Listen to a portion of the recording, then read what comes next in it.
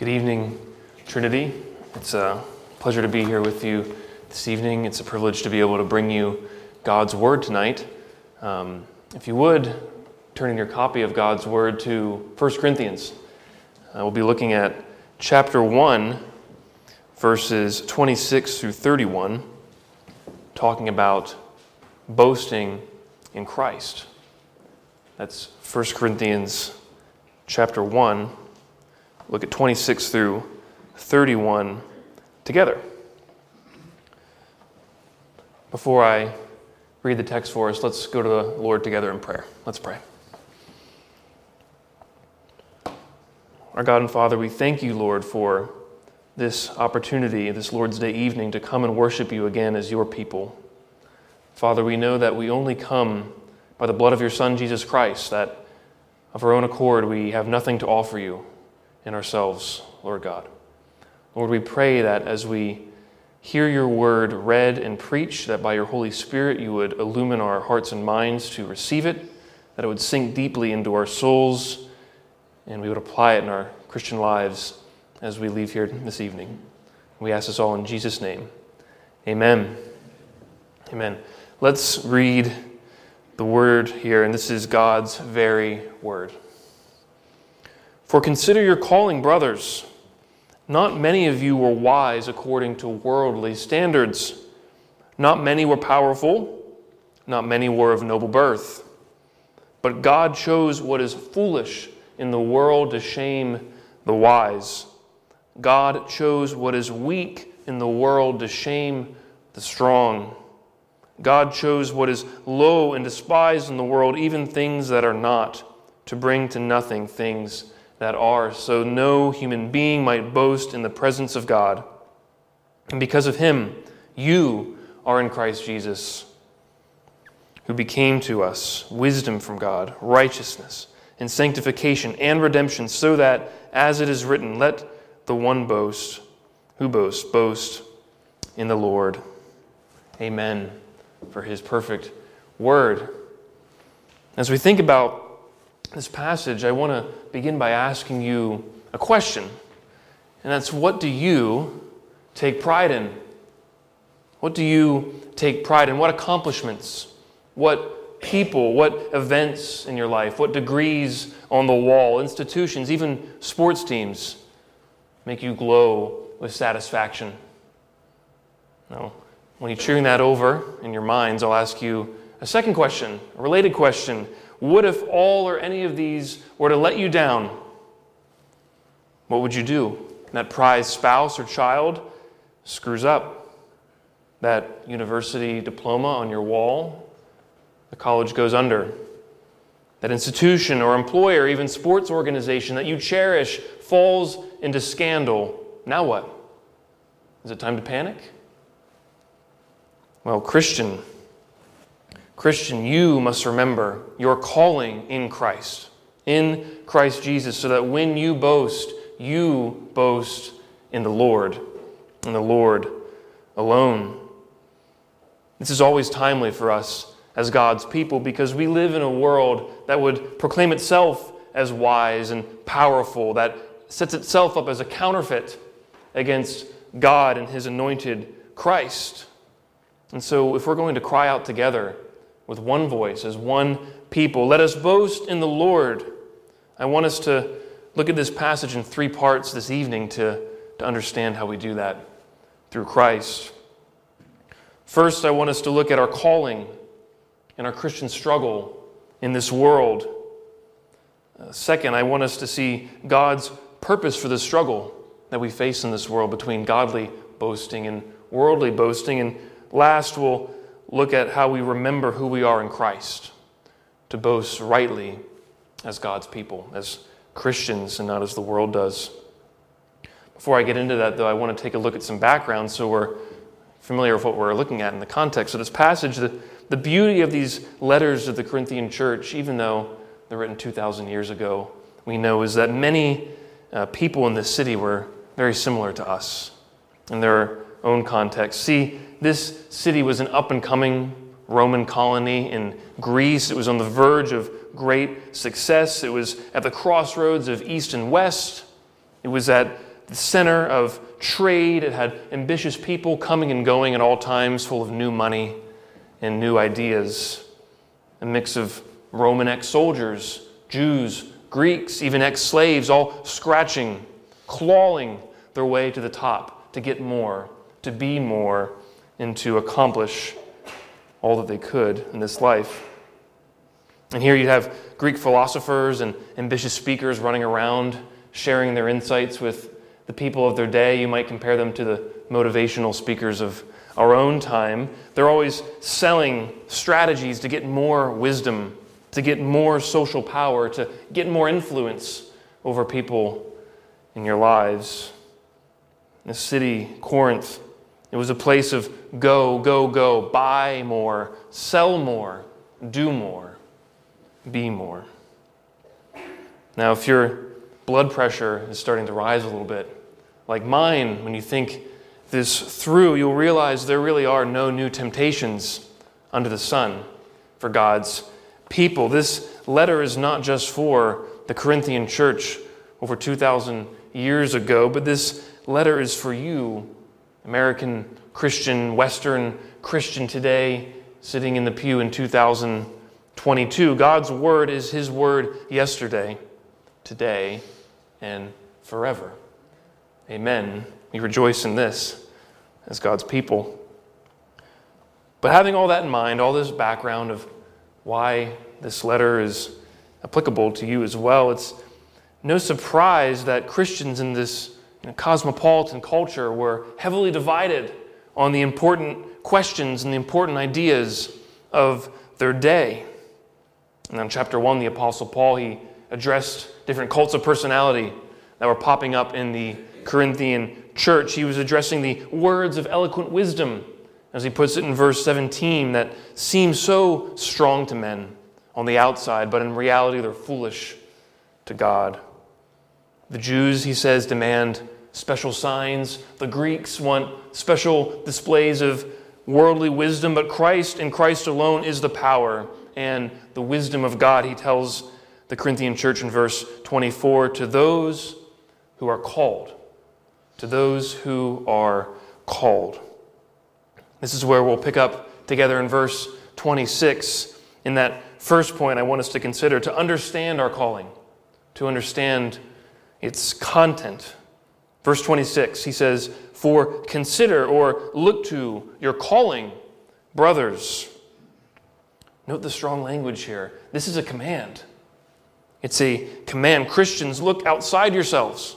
Look beyond your circumstances in this world. Look to God and His objective promises to you, believer in Christ Jesus.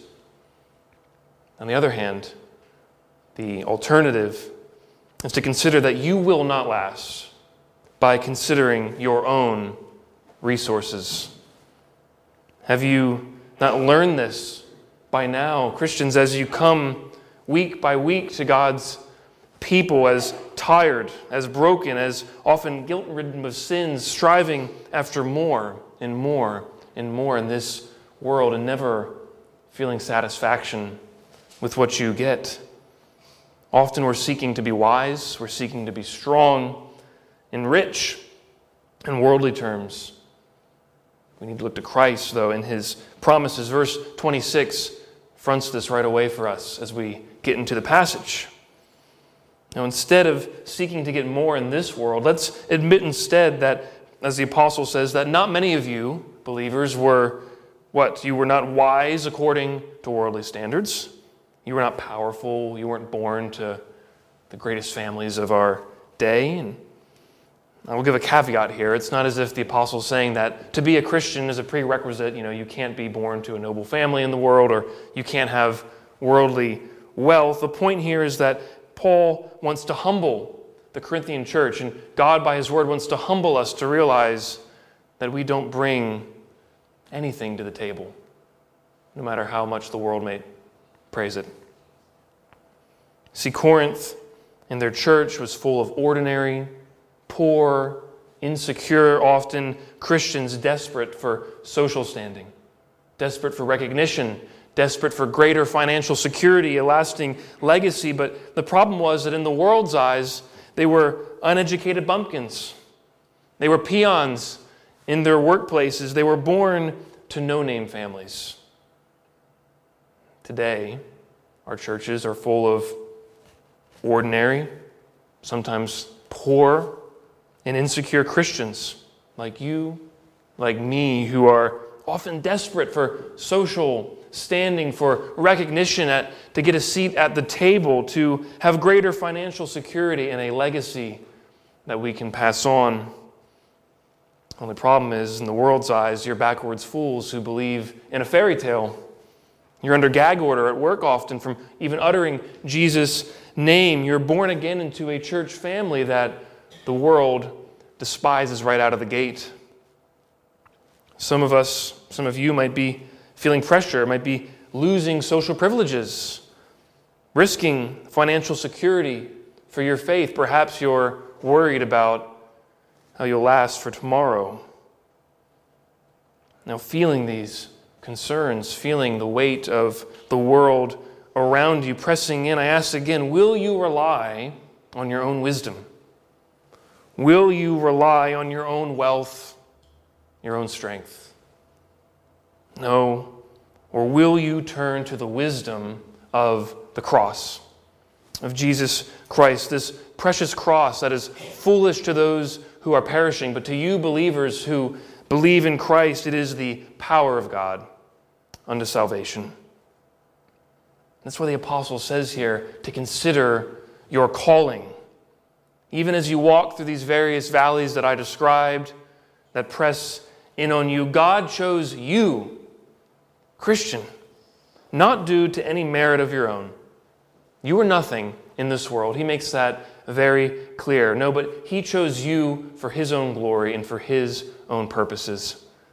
And that's what I want us to consider here in the second part of the passage. God's purposes for our calling. God's purposes for choosing a bunch of nobodies like us. Why does He do it? I think sometimes we can overthink questions like this. I think it's helpful to think of God's ways of doing things in the Old Testament. And after all, the apostle is standing on that foundation as he writes this letter to the Corinthian church. And how did God choose people in the Old Testament? And what does He say to them about why He chose them? Think about Israel. He often tells them He chose them. Why? Not due to anything in themselves. They didn't have anything special in themselves, but because of His great love for them. His great love for them. And ask yourself, thinking about those ragtag people wandering in the wilderness, wouldn't the Egyptians, surely the Egyptians would have made a better choice for God's chosen people. They were wise thinkers. They had magicians and fortune tellers who could look into the future. They were strong in military might. They had chariots and spears and bows and swords. Surely they were a perfect fit for a powerful God. Is this the story? No, and yet God instead was pleased to crush them, wasn't He, as a display of His great power for His people. Something similar is happening here in verse 27. God chose what is foolish in the world to shame the wise. God chose what is weak in the world to shame the strong. Astonishing, really. And there's a phrase I heard a lot when playing sports as a kid. Growing up, often we were matched against opponents who were far bigger than us, far taller, far stronger. You can imagine, and oftentimes we would hear from our coaches, don't worry, because the bigger they are, the harder they fall. It was meant to encourage us when we were seemingly overmatched, and often we were. But that's not the point. The point here is that there's something shocking about seeing an Israel plunder in Egypt, a David killing a Goliath, a crucified criminal crushing an empire. This is God's power to shame the strong through what is weak. Pause here and consider this marvelous truth. God is reversing the human way, our way, your way, of defining power in this world. It's not defined by quick wit. It's not defined by the size of an army.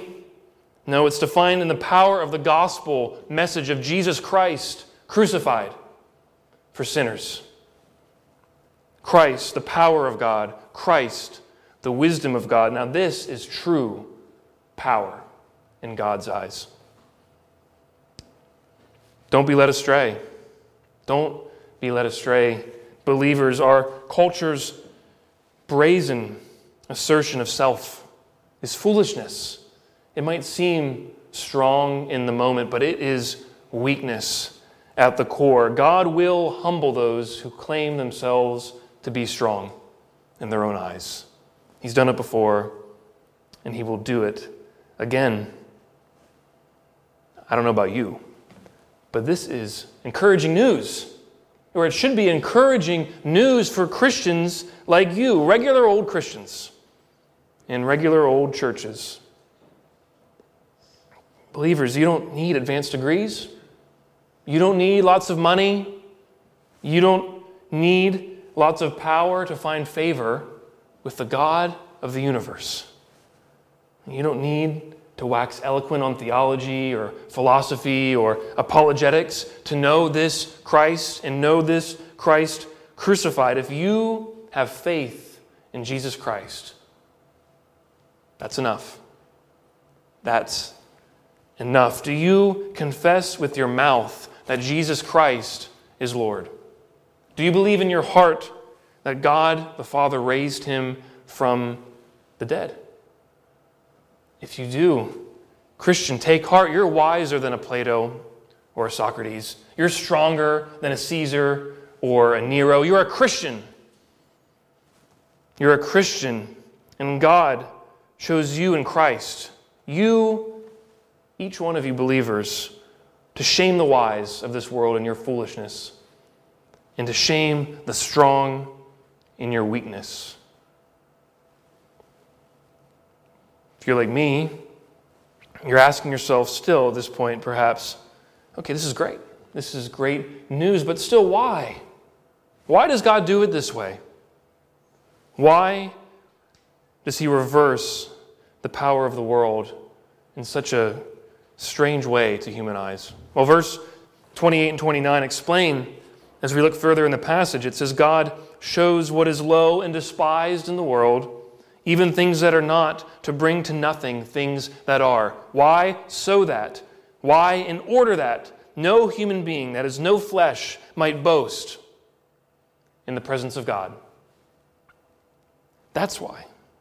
Notice 3 times, not 1, 2, but 3 times, the idea of lowliness. Lowliness comes through in this passage. God chose what is low. He chose what is despised. He chose even the nobodies, like us. And just like in verse 27, He does this to bring to nothing the things that are. That's the who's who of the world. And so, surprisingly, astonishingly, in God's perfect plan, the lowly born, the poor, the outcasts, the nobodies will rise up and destroy the lofty. The lowly born will conquer the world. I hope and I trust that you know tonight one who was lowly born, one who was despised by the world. Our Lord Jesus was born in a cattle trough in a backwater town. He was born to a teenage girl, a lowly virgin. Can anything good come from Nazareth? Even those who would be His disciples asked when they saw Him. Our Lord Jesus was despised in this world. He was considered worthy of a criminal's death and brought down to nothing. He was crushed for our iniquities. But you know what? Even while that who's who of Jerusalem society was marveling and writing off Jesus for good, they had no idea. They could have no idea about what was coming next. Because you see, this one born in a sty is the firstborn of all creation, full of grace and truth and power and majesty. He's David's greater son and David's very Lord. And when he rose victoriously on that third day, he proved himself Lord and master of all. No matter how wise, how strong, no matter what name you wear or where you come from, every knee will bow, every tongue will confess to the victorious and risen Savior, Jesus Christ, Lord and master of all. The passage continues. There's still a further endgame to God's plan. God was pleased to work salvation in this way so that no human being might boast in the presence of God. At the end of the day, God will prove himself, he says in his word here, to be God. Man is not God. Satan is not God. No institution, no state, no human being will boast in God's presence. When Christ returns, and he will return to judge the living and the dead, you will have nothing in yourselves to offer to him as pleasing. Be like trying to offer a $1 bill when the meal was $1,000 a plate. It's absurd. The King James version of this passage really nicely, I think, captures this in verse 29. It translates it so that no flesh should glory in his presence. I couldn't help but think of the title of a 1959 work by a black OPC minister in our own denomination named C. Herbert Oliver, involved in the civil rights movement. And he had a book entitled, from this passage, No Flesh Shall Glory. It's really good work. I encourage you to take a look at it if you get the chance. And in this work, he demolishes any racism or pride in one's skin color because all of us come from the same fallen race in Adam. He traces this from the passage. He's 100% correct in this instance. We must guard our hearts from temptations like these. Today, as Christians, temptations to boast in things that we can offer to the world. Many today assert superiority, don't they, based on the color of their skin or their voter registration, their allegiance to the right set of social causes. But Christian, don't be fooled by these. No flesh shall glory in the presence of God. The church, God's kingdom, there's no place for partiality, whether rich or poor, black, white, otherwise, educated, uneducated. No, when all is said and done, when the story of your life is written and you stand before the judgment seat, you will either stand before God glorying in Adam unto eternal shame and eternal death, or glorying in Christ and in Christ alone and his righteousness unto eternal life.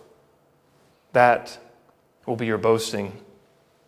And that's the whole point this passage points to in the final two verses, our final point here, and that is boasting in our union with Christ. We boast as Christians only in our union with Christ. Because of the Father's calling, you, the apostle puts this in front, you, Christian, are called to communion with Jesus Christ. Chapter 1, verse 9 put it this way before, God is faithful, by whom you are called into the fellowship of his Son, Jesus Christ, our Lord. And this fellowship, this union between Christ and his church is so intimate. It's so lovely that only the union of marriage can even come close to describing it. Everything that Christ has, all the benefits of Christ are now yours, Christian, based on your union with him. Verse 29, his wisdom is your wisdom. His righteousness is your righteousness. His sanctification, his cleansing, his holiness is your holiness. His redemption becomes your redemption, believer, when you're united with him by faith. Just to illustrate this briefly, in the epic poem, the Iliad, the classic, One of the Trojan heroes named Hector, he's about to leave for battle to go out and fight. And his wife, Andromache, she comes and clings to him and pleads with him, "Please, my husband, don't go." You see, she'd already lost her whole family to war. She had lost her father, her mothers, and her brothers. And so she pleads with him. And what does she say to him? She says, "Hector, you, Hector, are now my father. You are my mother. You are my brother and my husband." In other words, she's saying to him, "You are my everything." Everything. This is how you need to see Christ. Jesus Christ is your everything. He's your creator, your savior, your mediator, your wisdom, your strength, your joy, your hope, your only hope in life and in death. There's nothing in this world that you have or don't have apart from Him. If you have wisdom, praise God, it's the wisdom of Jesus Christ. If you have strength, praise God, it's the strength of Jesus Christ. If you have social position, you have wealth or power, these are all gifts from Jesus Christ to be used for His church, to be used for His glory and not yours. Stop and consider with me, if you would, how this perspective might change your marriages, might change your families, or churches, or even our world. Think about it. If all you have, if all you are is from Him, through Him, and to Him, then will you not stop boasting in yourselves? Will you not stop seeking your own way with your spouse, with your families? Instead, let's recognize that let's recognize the humble contributions of others before we exalt in our own lives, our own conversations, our own ways. This time for boasting in self is past. For Christians, the time for boasting in Christ has come. And praise God that it has. This is why the apostle proclaims at the end, "Let the one who boasts, boast in the Lord," verse 31. If Christ is your everything, he says, then you cannot boast in anything but Him, in Him alone. If I might paraphrase the apostle from another famous passage, to boast is Christ. To boast is Christ. All your accomplishments, all your relationships, all your prized institutions, your degrees, your toys, they'll crumble when they're tested. They'll fall like dust and be forgotten. But you in Christ will not. You cannot, because you are His and He is yours. Believer, remember your calling in Christ. Take hope in God's good purposes, even as you struggle in this world, and let us boast in the Lord Jesus alone, with whom you will be with forever and ever and ever. Amen. Let's pray. Our God and Father, we thank you, Lord, that you are our everything. Jesus Christ, our Lord and Savior, you are our wisdom, our strength, our redemption, our sanctification, our power, Lord. We pray that you would give us your strength by your Spirit as we go into our various vocations this coming week. We pray that we would not rely on our own strength, but cling to your cross and pray to you for wisdom, power, and strength, and boast in your name so that the whole world might know that you are God. And we ask this in Jesus' name. Amen.